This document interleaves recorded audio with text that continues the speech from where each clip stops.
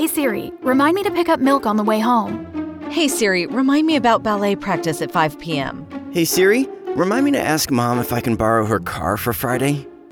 Hey Siri, remind me to call the body shop. Hey Siri, remind me to take out the trash tonight. Siri, hey Siri. Hey Siri. Hey Siri. Hey Siri. Hey Siri. Siri. Siri. Hey Siri. Hey, Siri. Siri. Hey, Siri. Siri. Siri. Siri. Siri. Siri. In this series, we're going to answer some practical questions about the Christian life.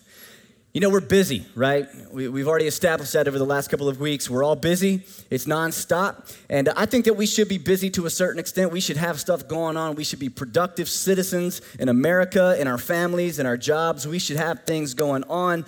But the problem is that sometimes we get distracted by the busyness. We get distracted from the things that matter, and then we end up playing catch-up ball, or we just kind of lose sight of what really matters altogether. And so the book of Ephesians, the way that Paul is writing this, he's writing this to a culture a lot like ours.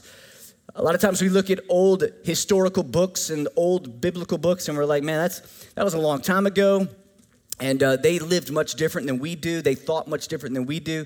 But the reality is that if you look, they actually had a very similar society as we do. They were multi-ethnic. They had people from all sorts of different religions coming together. There was a lot of, like we talked about last week, a lot of pluralism, a lot of Greek mythology was all up in the times. And so you remember we talked about the whole bumper sticker coexist, right? Like you see that every now and then. I mean, that's exactly what's going on now. Hey, what's good for you is good for you. What's good for me is good for me. And Paul is writing the book of Ephesians to the church in Ephesus during this time. And so it's almost like Paul is writing this directly to us today. And so I'm excited about this book. I'm excited to get into it. So without further ado, why don't we do that? Like, why don't we actually get into it? So if you got your Bibles with you, turn up to Ephesians chapter 1. We'll be covering verses 15 through 23 today. And so here we go. Ready? All right, we're ready. Last week we answered the question, why do we worship? This week, we're gonna ask a different question. Every week is gonna have an umbrella question. And today we're gonna be talking about what we pray for. Because verses 15 through 23 is really just a prayer. That's what Paul is doing. He is praying over the Ephesians. And so let's start in verse 15. He says, for this reason, which again is really verses 3 through 14, what we covered last week. For this reason, because I have heard of your faith, your persuasion in the Lord Jesus, and your love toward all the saints, I do not cease to give thanks for you, remembering you in my prayers. Now, how many times have you heard that? Something bad happens in your life, it's on Facebook, and people say thoughts and prayers. Thoughts and prayers. You know, even if it's like I'm going to the dentist, thoughts and prayers. You know, I mean, straight up atheists are like thoughts and prayers. It's like, to who? I don't know. But we say that, and really what that is, for a lot of people, they don't really pray. Come on, y'all. Come on. How many of you have ever said, I'm praying for you, and you didn't pray? Let's look at you, honest people, and also liars. Like, that's what you are. That's what you are. This is for you today. But, right, it's like thoughts and prayers. Paul says, I remember you in my prayers. I think Paul actually meant it, though. Now, prayer is nothing more than just communicating with God. If we could just kind of sum it up with that, it's communicating with God. You don't have to have certain words, a certain thing going on to pray. You could pray anywhere at any time. You can communicate with God. I believe that the time that we just had, our praise is another form of prayer. It's another way of communicating with God. And so in verse 17, Paul says what he's praying about to believers. Now, here's the deal. Years ago, a leader told me, he said, you don't really know someone until you hear them pray. Like, you can hang out with somebody, you can, whatever, but whenever you hear them pray, that's whenever you actually hear what's really on their heart. For some people, you hear their lack of ability to pray. It's like, hey, man, why don't you go ahead and pray for the food? Jesus? I pray for this food? How do you do this? It's like, I don't think you pray that much, all right? You don't know how to pray, but also you can kind of learn a lot about somebody by the priority lists of their prayers, right? They start praying and maybe it's just about them, right? Like, nobody likes to be in a conversation with somebody who all they want to do is talk about themselves, right?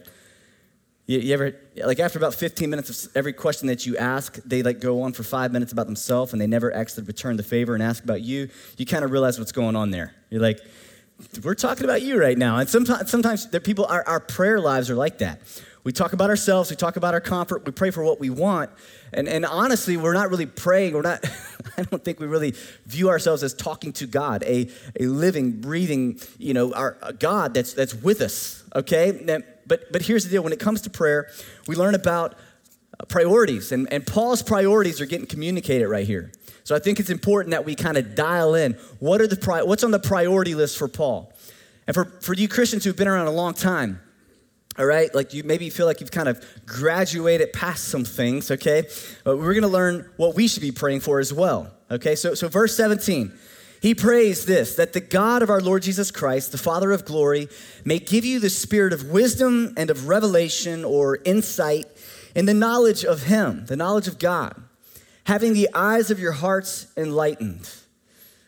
Paul's list, his priority list, first off, it starts with this, that ultimately we should pray to know God. Is that mind-blowing to you today? Like, we should pray to know God. Actually, this is our mission statement here at Northwood Church, is to help people to know God. And you know, guys, I mean, if you've ever like maybe started a business or maybe, you're trying to like sum up what it is that you do. You're like, what's our mission? Like, what are we doing? You know what I'm saying? What's our goal? And honestly, we had this conversation years ago. It's like, what are we really trying to do? If you guys have been around churches very much, you know that these mission statements, man, they can get pretty lengthy. I mean, it's like a paragraph of the mission. It's like, nah, I'm never going to remember that. And I'm kind of dumb too, so I had to make something that I could remember. And do you guys really think I'm dumb? That's like you're supposed to laugh at that. Like, haha, you're not dumb. Like, no, it's actually, no. Something concise. And honestly, it was like, man, we exist to help people know God. And that's a large spectrum because it's a large situation. Some people need to know that God exists. Like, they don't even believe that there's a God.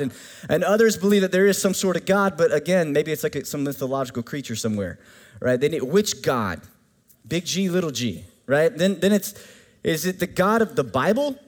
Like, is that the God that we're talking about? And then you progress towards there. Is Jesus God? Or is he just a man? And then is God really a personal God that cares about my life? Helping people know God is a big job to do, y'all. And we're all commissioned to do that. That's why we exist, to help people know God. And that's really our mission statement. But in order to help people know God, I think that we need to know God first, right? It's sort of an important piece of the puzzle. D.A. Carson said this, what is the greatest need in the church today? The one thing we need in Western Christendom is a deeper knowledge of God. We need to know God better. That's what he said. It's very simple, but it's a big problem, y'all. We got a lot of people who know of God but don't really know God. There's a big gap between that. Colossians 1, 9, and 10, Paul reiterates this, and he reiterates pretty much the same thing through a lot of the New Testament. But he prays that God would give them wisdom so they can continue to grow in the knowledge of God. Guys, there's at any point do you ever arrive at knowing God. If you feel today that you sort of just plateaued and leveled out because your knowledge you've reached a place of, I've got this, that's really just a sign of pride. And it's time today to kind of admit that there's more to learn, there's more to know about God. He is so vast. So let's stay hungry for God, to know him more. But if you sum up the Christian life, it's about knowing God and making him known to others. And even there, we want to know God, but sometimes we skip that next step, which is making him known to others in the way that we live, the way that we act.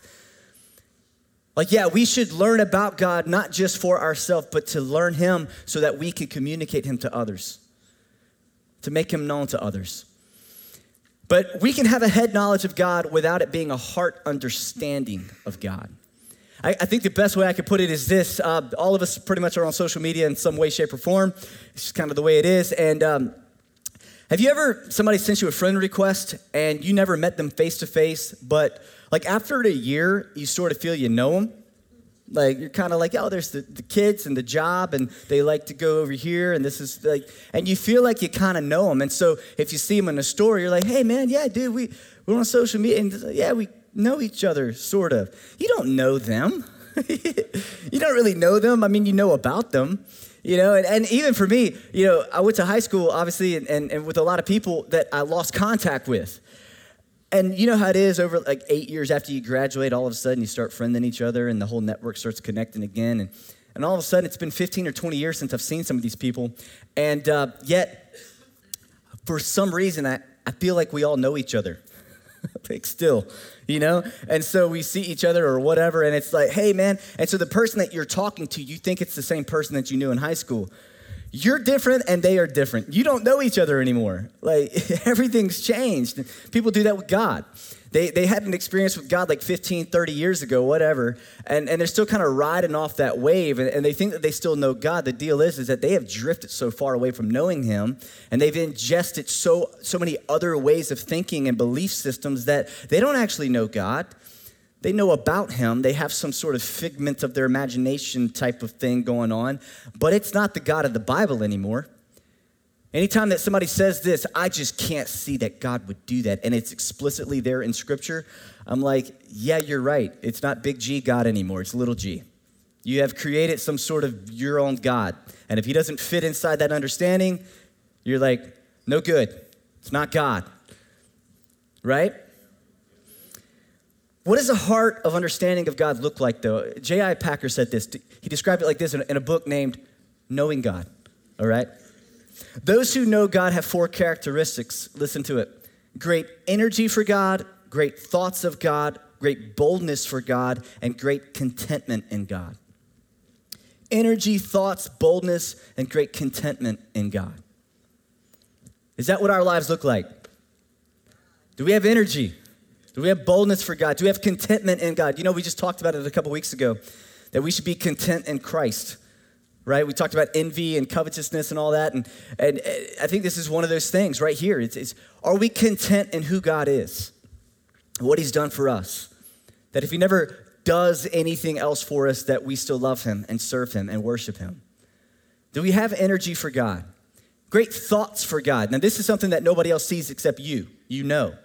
Do you think about God? Do you meditate on the scriptures? Do you pray? Do you have a communion, right? A communication with God?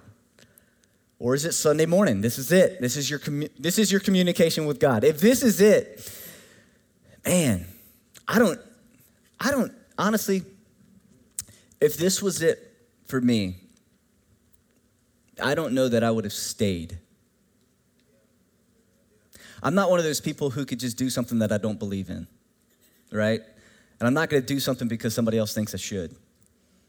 And, you know, for some of you, you might be the type of person that you'll do anything to the day that you die just because it's what you're supposed to do. But it's not something that really is you're not connected with it. And maybe today is a day that you can be honest and say, you know what, I don't know that I really know God. I like the idea of knowing God. But he's like a social media request that I got a long time ago, and I don't really understand him. How can we know a God like this, though? How does this look? Well, Paul answers this question. He answered it by saying that we need God to give us a spirit of wisdom and revelation and illuminate the eyes of our heart. That's what we need God to give us. Now, I think it's important that we start off with saying this, that Paul says we need God to give us a spirit of wisdom and revelation. Some people think that they are going to mentally ascend up to some place that they will comprehend God and that it's all in their own strength. The problem is that's not really biblical. Like, we actually rely on God to give us a spirit of wisdom to help us understand who he is. I like this quote from Charles Spurgeon. He said, apart from the Spirit, it is easier to teach a tiger vegetarianism than an unregenerate person the gospel. I'll read it again for some of you. Apart from the Spirit of God, it is easier to teach a tiger to eat vegetables only then a person who has not been born again, a person who isn't saved, who isn't transformed by the power of God, that person, the gospel. The gospel, the good news of Jesus. It's amazing how on Sunday mornings we can teach and some people come alive in it and they're like, yes. And other people are just like, you got something else? Like, this isn't really doing it for me. I need the quick 3-step program, man. You know, it's like, I think God kind of gave us one big step. All right? It's called Jesus. It's called the good news. And there's ways to apply that, of course, but you guys know what I'm saying. It's like, give me something else, preacher. And it's like Paul says, I don't have a lot of other things to give you. There's not a lot of other things to give you. We'll frame it. We'll teach it. We'll do our best. But at the end of the day, a lot of it comes through revelation. And that's why we pray that God would give us a spirit of wisdom and revelation and illuminate the eyes of our heart. We need a revelation from God to truly know God. We need a revelation from God to truly know God. In the book of Luke, there's a story where obviously Jesus has died at this point. It's Luke chapter 24. He's died. He's been raised again. And when he comes back to life, by the way, when Jesus came back to life, a lot of people saw him. It wasn't like just some random person that just decided to write a couple scriptures. I'm talking hundreds, maybe even thousands of people saw Jesus walk the face of the planet again after he had already gone into the tomb. And so he comes back to life. He's walking down this road to the Emmaus, and he's linked up with some of his followers, okay? The deal is that they don't know who he is. They don't recognize him. So they're walking down the road. They're talking to this guy about this guy named Jesus who died and all this kind of stuff, and this guy who is Jesus is like, really? Okay, that's cool. You know? And so they're talking, and he begins to explain the Messiah through the Old Testament. He begins to walk through all of this, and these guys are like, wow, this is incredible. It's a really good story. Man, we don't know. And they sit down, and they begin to eat with him, and he breaks the bread, and he begins to eat, and all of a sudden, it says in verse 31 of chapter 24, their eyes were opened, and they recognized him. And then, as only Jesus could, he vanished from their sight. Thank you, Lord. They said to each other, did not our hearts burn within us while he talked to us on the road, while he opened to us the scriptures? They start reflecting back like, that's why we were sitting there talking to him, and something inside of us was coming alive as he was taught. Like, what faith was coming alive in them. They were beginning to see in scripture that Jesus was the Messiah. They just didn't realize that he was standing in front of them. And then whenever you skip forward to verse 45, it says, then Jesus opened their minds to understand the scriptures. He opened their minds. We need the Holy Spirit to even illuminate the scriptures that we read to us. Like every single step, we are reliant upon the Holy Spirit. Even whenever we read the Word of God, that it would actually come alive. How many of you guys have had this experience? I've talked to many people who have said the same thing. Is this, they read the Bible their whole life, and it's just weird. It doesn't make any sense. They're like, I get the stories. They sound cool. It's like Sunday school, flannel graphs, Jonah, whale. I don't know if that's real. Like all this stuff, they're just trying to calculate everything. And it's like, And then all of a sudden, one day, they get saved. It might have not been like in a church service. It might have been in a small group or in their car or whatever. All of the seeds that were planted in their life came to a moment where God revealed himself to them. And how many of you have heard somebody say this? The next time they went and read the Bible, it like every single sentence mattered. Every story was like, what is that? It's the Holy Spirit illuminating the eyes of someone's heart. If you've experienced that, that's what that is. That is Jesus showing himself to you. That's why we praise God. That's why we worship him. That's why we thank him. Thank you, Lord, for revealing yourself to us. We need his Spirit for wisdom and for revelation. There's a man named Watchman Nee. I want to read an excerpt from one of his books. Matter of fact, if you've never read any of Watchman Nee's stuff, I'd encourage you. He was a man who lived in China back in the day and wrote some incredible books. He actually was pretty much ended his life in prison for preaching the gospel. But he wrote some things that were just really incredible. And this is one of them, talking about the spiritual man. But he said this, only by receiving revelation in our spirit do we really know God. It is the same with many doctrines in the Bible. Many times we understand teachings in our mind and know that they're important, but God gradually reveals these words to us in our spirit.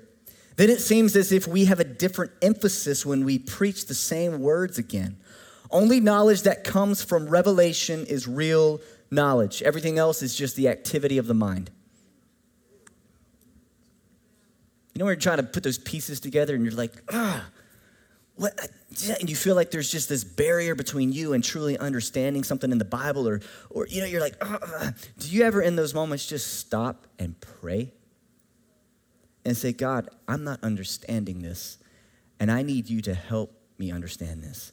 Reveal this to me, but not just in a head knowledge way, in a heart understanding type of way. I heard somebody say this the other day. It's just for all you public speakers out there who maybe you're giving public speeches and whatnot. And some people even say it about whenever we teach, they're like, how do you guys remember all this stuff? Well, this is how. This guy said this, don't memorize your speech, understand it. Don't memorize your speech, understand it. You see, whenever you understand, whenever you have revelation knowledge of something, right? When we're talking about the Bible and we're talking about theology and Christianity, it's revelation knowledge. But honestly, some of this can still apply to your own life as well when it comes to public speaking. Understand what you're talking about, and then you're not hooked to the notes all the time, right? This applies whenever you begin to preach the gospel to people that you're close to. Can you actually talk to someone about what you believe, or do you need some sort of script? If you need a script, if there's no word inside of you like to come out, then you might be caught up in some sort of head knowledge, and it's not here. You know what I'm saying? Understand what it is. That's why we're walking through the Word of God, that we would truly understand what we believe, not just have some sort of quick fix thing, but truly get what Jesus has done for us. And then as we understand that, it is going to flow out in every area of our life. You'll believe that? You can't truly understand God by trying to make him fit into your predetermined box, all right? Now, we all do this from time to time. I do it a lot. I've got this box, and I understand how God operates in it, right? And then all of a sudden something happens that doesn't fit inside that box, and now I've got a problem. Am I going to say, nope? Now, if it's unbiblical, I got no problem saying that's not God. But I'm talking about the stuff that's like, is that God or not? Don't know about that one, actually. I'm going to leave room for Jesus to do what he does, right? But I honestly think this. I think that today, y'all remember the story back in the Bible where it's the Tower of Babel and they're trying to build this tall building to get to the gods or get to God, right? And we see that, we laugh about it, we're like, haha, idiots. I think that today our Tower of Babel is just intellectualism. I think it's our Tower of Babel. I think that we can truly figure anything out. Give us enough time, give us enough Google, and we'll get to the bottom of it, right? I mean, I got this thing. You know? I think the same thing happens in the church. A Tower of Babel, which is our theology. If it doesn't fit in my theology, all right, that I've had for 75 years, you know what I'm saying? Like I've arrived, then it can't be God. And it's like, you know what? That's just another form of intellectualism. And some people actually study theology not to know God, just to know about him so they can prove themselves to other people. Theology is about knowing God, the study of God, to know him more, not to know about him to be able to win some debate. Right? You should approach God by saying, God, I don't know anything in and of myself. Show me who you are. Humility, teachability. Verse 18, he goes on. He talked about having the eyes of your heart enlightened that you may know what is the hope or the expectation to which he has called you. What are the riches of his glorious inheritance in the saints? And what is the immeasurable greatness of his power toward us who believe, according to the working of his great might, that he worked in Christ when he raised him from the dead and seated him at the right hand in the heavenly places. The next thing that we pray to know the hope of God's calling, the riches of God's inheritance, and the greatness of God's power. We want to know God, right? We need to have revelation of him. But what do we want to know? What do we want to pray for? That we would know his hope, his riches, his inheritance, and the greatness of his power. Paul prays that they would know the hope of God's calling, his calling, his calling. Not our calling, not what I want to do, what God wants me to do, right? I know a lot of us, we throw around this term, our calling. My calling is this, my calling is that. And I just want to say this, because this is how I look at what my calling is. Instead of saying calling and maybe like passion, because a lot of times we talk about passion, it's a lot of dreams and a lot of positive, like, yay. I like to say it like this: what am I burdened with? What's the thing that I can't shake? What's the thing that when I wake up in the middle of the night or I get up the next morning, what's the thing that's on me? That's a burden. Years ago, a man gave me a word of knowledge, I guess, or a prophecy. And he said, God's going to give you a burden that's going to produce passion. And that equation, that sequence right there has really stuck with me. God, what is it that you're burdening me for? Not that I'm always excited for, right? Because that's what we like. I like those types of burdens, the ones that make me smile. The problem is I've never had a burden that made me smile, okay? I don't know about you. Like, I mean, you never seen somebody like carrying like like sandbags and they're just like, this is awesome. This is great, right? No, like they are being strengthened by what they're carrying. And sometimes the calling of God, it's more of a burden than it is some sort of happy, clappy passion. We have a calling. We need to know the hope of God's calling. It's his calling us to a new way of living with a glorious future hope. Our hope, y'all, at the end of the day can be summed up with eternity with God. Heaven. Being with God. Our next mission, right? Some people think we're going to sit on clouds. I don't think that we're going to sit down very much at all, honestly. I think we're going to have a mission. God is a God of progress and of growth. I think we're going to have something else going on. This isn't a message about heaven today. But you want hope. We all want hope, right? I believe that the gospel is hope. I believe that the good news of Jesus is hope. And a lot of times our hope is often exposed in tragedy, right? Yesterday we just had a funeral service for Miss Marie Walgast, and she was a member here for many, many years. And I shared this last week. In her final days, she talked more about Jesus than I think a lot of us talk about in Jesus in a year sometimes. I mean, she was just preaching. And they said yesterday in the service, Miss April said that she had a massive surgery. They still had her chest open, and she was all hooked up, and she was losing strength, and they had worship music playing, and they said this, it's just super special. Man, they said she couldn't move her arms, she didn't have enough strength, but she was moving her feet to the rhythm of the song. She was praising God with her feet. I mean, to the last breath, she was praising God. And this is what I saw last week whenever we were there.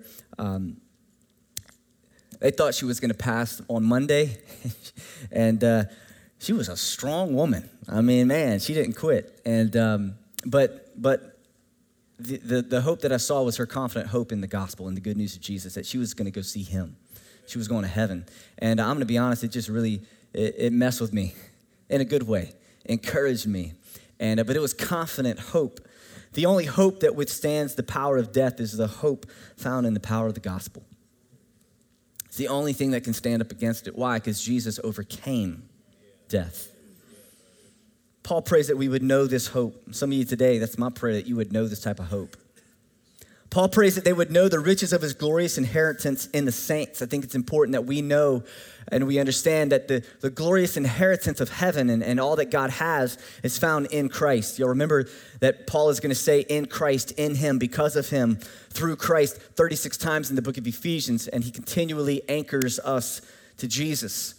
Even this inheritance that we speak about, heaven is an inheritance for those who place their faith in Jesus. And we need to know that all that God has is ours in Christ. Paul prays also that they would know the greatness of God's power. Ephesus was known as a place where there was a lot of magic. We remember last week we talked about the cult of Artemis, and we just mentioned about Greek mythology and all of this type of thinking was prevalent in this culture. And so people were talking about the different powers. Look, they would worship their emperors. All right, they would deify them. And so they had this big mindset of just power and this and that. And nowadays, we sort of just take power, and whenever we talk about it, it's usually just some sort of black magic type of thing. It's some movie. And a lot of us in here, maybe we don't even believe in all that. We think that all of that is sort of just like a figment of somebody's imagination or just in a movie. Like, oh, I don't believe in demons and all that kind of stuff. I'd like to kind of challenge that and tell you that that stuff is very real. It's very active. And so whenever we say the word power here, Paul's referring to this type of thinking. He said, here's the deal though, like you need to understand the greatness of God's power. That he trumps all of that. He is above all of that power. Anything that you've seen, God is greater than that. And he says that God's power was revealed in the greatest way whenever Jesus was raised from the dead and then seated at the right hand of God in heavenly places. I think out of everything, the greatest power is whenever something overcomes death. You know, you watch Marvel movies or whatever, and somebody dies, and you're like, oh, come on, raise them back. And you're like rooting. You know, isn't it a letdown whenever they can't raise them from the dead? You're like, oh, but then you get the person else, and they walk them, and they're just like, and you're like, yes, right? It's awesome. By the way, I haven't seen Endgame yet, so don't ruin it for me. Don't ruin it. This Tuesday is when it comes out for rental. So I'm excited about that. I'm excited to see. I have high expectations to see all the little broken pieces of people come back together. Don't tell me if they come back together or not. I have hope, right? Rip that thing off his hand, right? But that's what we're hoping for, like come back to life. And God did that with Jesus, but not in some comic book, in real life. Verse 21, let's talk about this power, far above all rule and authority and power and dominion, above every name that is named, not only in this age, but also in the one to come, which I think is awesome for us. It wasn't just for back then. By the way, the power of God, the power of the Holy Spirit did not expire with the Bible. All right, I need everybody to know that like the things that you read about in the Word of God, right? The gifts of the Spirit, the outworking of healing, the power of God over sin and disease is still at play today. Okay, it didn't expire. And so Paul is saying for this age, yes, but also in the age to come and also in eternity, which is really the age to come that we believe in and we are shooting for and hoping for. That's why, guys, don't ever be thrown off by what you see or don't see in this age today, because at the end of the day, this isn't heaven. This isn't the end. All right, we're going to see some things that confirm things, and we're going to see some things that cause us to go, wait, why didn't it happen this time? We don't know. We trust God, though, right? Verse 22, he put all things under Jesus' feet, under his feet, and gave him as head over all things to the church. Come on, y'all. The called out ones. Jesus has been given to us. He's given all authority to him, which is his body. We are Christ's body. The fullness of him who fills all in all. So we have access to God's power through Jesus. We're going to talk about spiritual warfare in the end of chapter 6, which is in November. So we're going to get into spiritual warfare. It's a reality in our life. And so he's going to come back to that. But sin, death, disease, all of it, God's power is greater. God's power is greater than the intelligence of man. All right? All right, whenever you think that all the scientists have figured it out, they haven't. Don't fear. But a new article came out this week that said, yeah, and another one will come out the next week and say, yeah, but that really is lacking this. Right? Come on. I hear Christians sometimes, oh, man, they're trying to play God. I'm like, there ain't nobody who can play God, all right? He's got a big blockade between what we can do and what only he can do. And it's not going to change. So don't fear all that. Don't get all weird.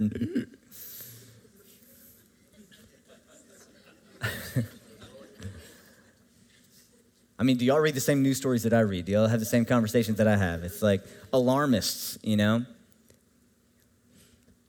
You know, God's gonna come back one day. He's gonna send Jesus back one day. That's what the Bible says. And we don't know when that is. We don't know when that is. And a lot of people say they know when that is, but we don't know. And a lot of people study when he's gonna come back, and they try to figure it out. And I think it's great. I think that we should talk. I think that we should have our eyes set to eternity. But, you know, when I read the things that Paul talks about, what he emphasizes, I think it's important that we understand what God emphasizes. I mean, what Paul emphasizes in the Word of God. And the thing that Paul emphasized, the thing that is emphasized is heaven, the gospel, knowing God, the Great Commission, equipping and maturing believers, right? And there's a few things that talk about end times. There's a couple spots that talks about the gifts of the Spirit, but when you look at what the Bible talks about most, we have to look at what the Bible emphasizes, because it should be emphasized in our hearts. And so I'm saying all that to say, you know, guys, don't run a bunch of rabbit trails. Like, don't get too crazy and all the things. Look, guys, you can Google and search a bunch of crazy stuff out there. And people have given their whole lives and all that they have, and they've committed themselves to a couple of really, honestly, small things in the scope of what the Word of God says, and they lean into that, and it becomes their doctrine, it becomes everything. And then if you don't do that, if you don't talk about it, if you don't, then you're not right. If you don't have a giant prophetic, then you're not doing anything, right? But then people will say, if you don't see this happening, then you're not doing anything. And I want to help you guys out with that. Like, don't get caught up in all that. All right? Is there truth in it? Absolutely. Absolutely. But man, we got to start off on the right foot. So when it comes to the power of God, it's real. And he trumps everything that we see, that we know, even our own intellect, all right? Y'all with me on that? What do we pray for? I'm going to kind of combine everything together. We pray to know God. Today, I believe some of you are going to get to know God. We pray for him to give us a spirit of wisdom and revelation. Some of you today, you need to pray that God would give you a spirit of wisdom and understanding and revelation to who he is and how he operates. You need the eyes of our hearts illuminated so that we can know the hope of God's calling, the riches of God's inheritance that he has given to us as believers, and the greatness of God's power. Amen? Come on, let's bow our heads. I want to pray for you. God, we open up our hearts to you right now. We thank you for changing us. God, I thank you for your word that comes against some of our thinking, confirms some of our thinking. God, right now we pray that you would continue to align this church with your heart.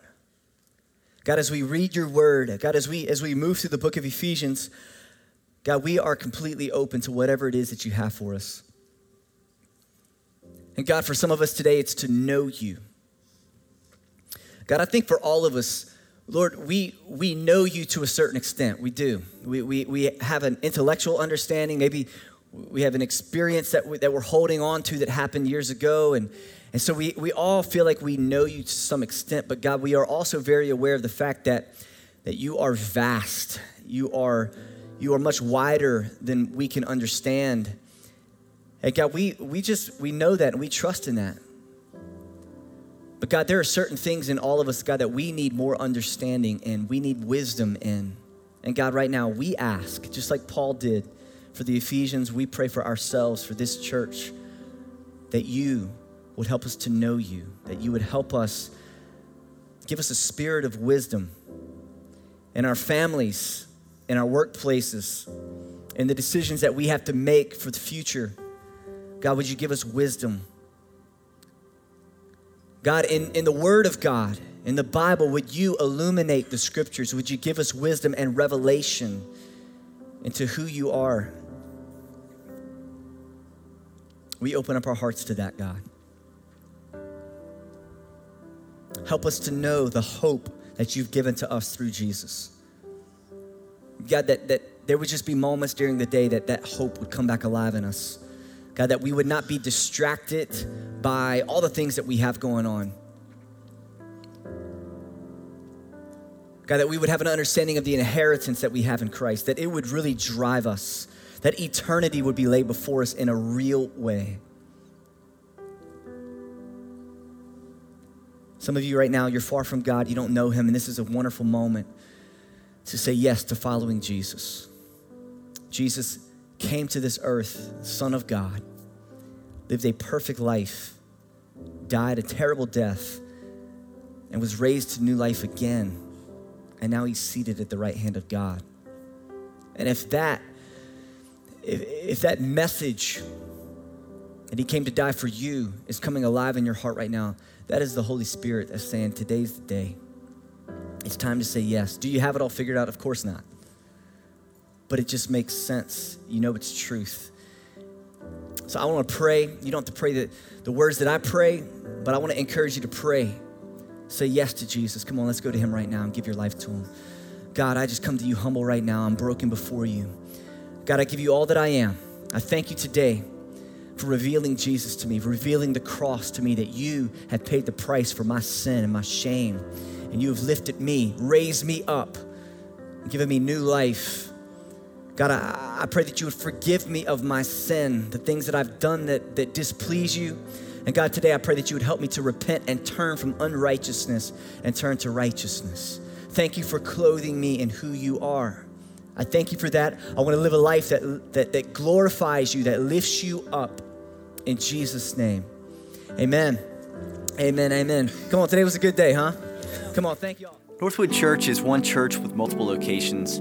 We have locations in Gulfport, Wiggins, and in Long Beach, and we'd love to see you there. If you enjoyed this message and want to get more info on who we are, just head over to northwood.tv. And once you're there, you can check out all of our past sermons, all the things that we're doing in South Mississippi, and even give to support those efforts of reaching more people. Be sure to connect with us on social media and to stay up to date with everything happening around Northwood Church.